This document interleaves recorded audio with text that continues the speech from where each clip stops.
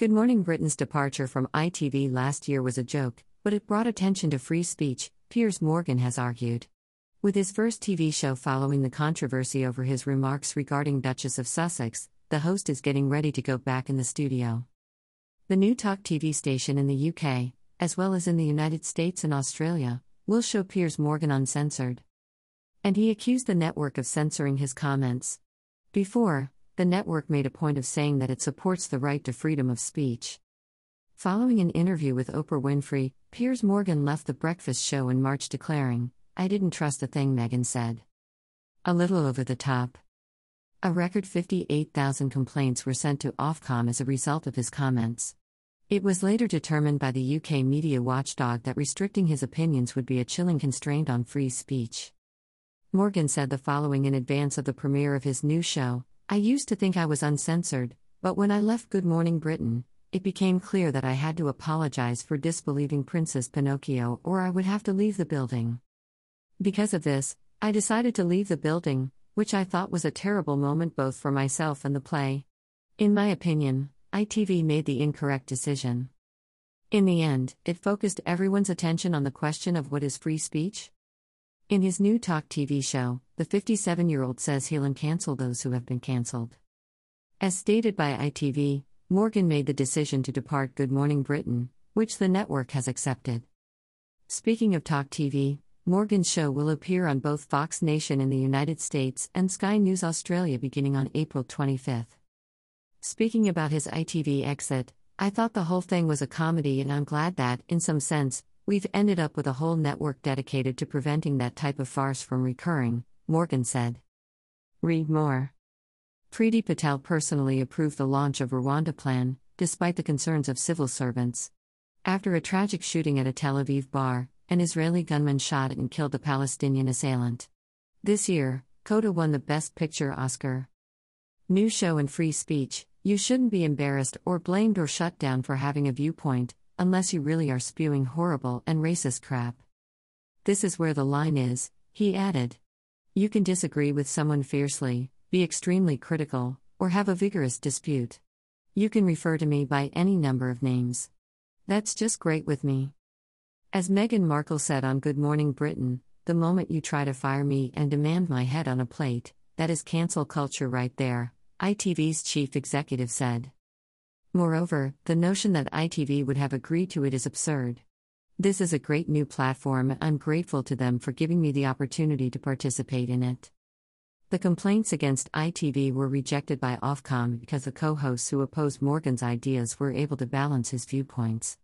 After the Duchess of Sussex talked about her mental health, the regulator blasted his apparent indifference for the matter of suicide. Some of the things he said had the possibility to be destructive as well as extremely disrespectful, Ofcom CEO Dame Melanie Dawes stated in September. ITV has been said to have received numerous complaints from high-profile individuals, including the Duchess of Cornwall. There is no way we wouldn't be completely not just endorsing but championing freedom of speech and freedom of expression, ITV Chief Executive Dame Caroline McCall said in September. Morgan compared himself to Nelson Mandela, the former president of South Africa who was imprisoned for 27 years for his political actions against the racist apartheid dictatorship in his nation. Morgan likened himself to Nelson Mandela after he was released from prison. Like a lengthy trek to freedom of speech. Also on Talk TV's schedule will be The Talk, a brand new program hosted by Sharon Osbourne, who recently departed the US chat show The Talk after supporting Morgan live on air. The Prime Minister Boris Johnson will not take his time returning to work after the holiday. First appearance before MPs since he was punished for breaking COVID rules is scheduled for Tuesday, and then he will address his party colleagues in the evening. It will come a week after the PM, his wife, and the Chancellor were fined for attending a birthday party for the PM in the Cabinet Room at number 10 in the Prime Minister's residence. A Prime Minister's questions hearing from the opposition is scheduled for this Wednesday, following the Sunday Times' allegation that he was accused of instigating a farewell party in November 2020, which the White House denies. His only hope is that the police investigating COVID's government-related infractions do not send him any additional fines during this time period. He will apologize to MPs once more, according to number 10 officials, and say he understands the intensity of feeling around the government's violations of COVID regulations. Some of Boris Johnson's priorities may be situation and Rwanda strategy for refugee migrants. According to one insider, quite a bit to inform Parliament on has to be done. On the other hand, opposition parties will focus on the fact that he is the first sitting prime minister to face criminal charges for violating the law. Fines were a surprise, given that the prime minister's director of communications was on vacation with no electricity and just an external battery pack to charge his phone.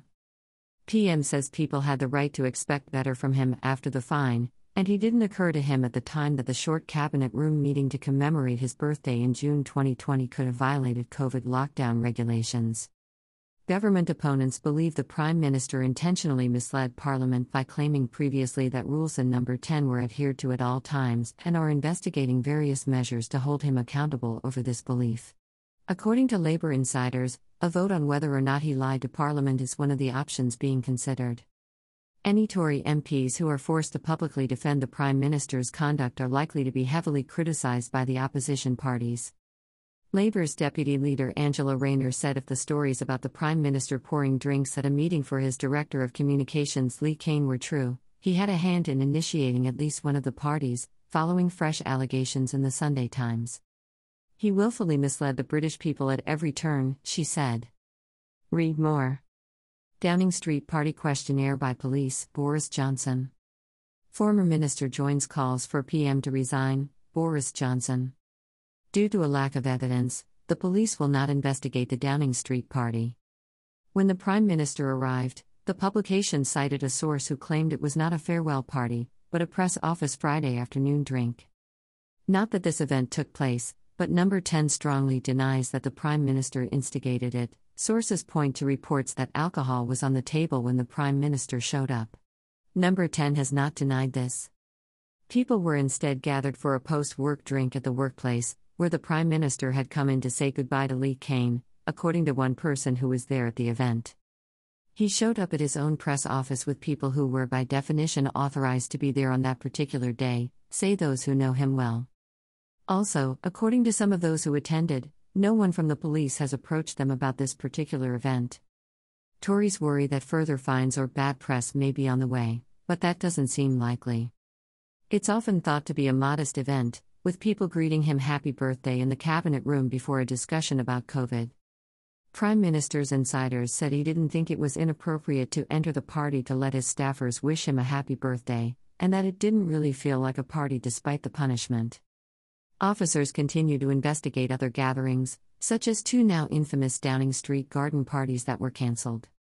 To defend himself, the Prime Minister will most likely claim that he had no idea that attending these parties in a location where he was authorized to be with those who were allowed to be there was prohibited, according to a reliable source.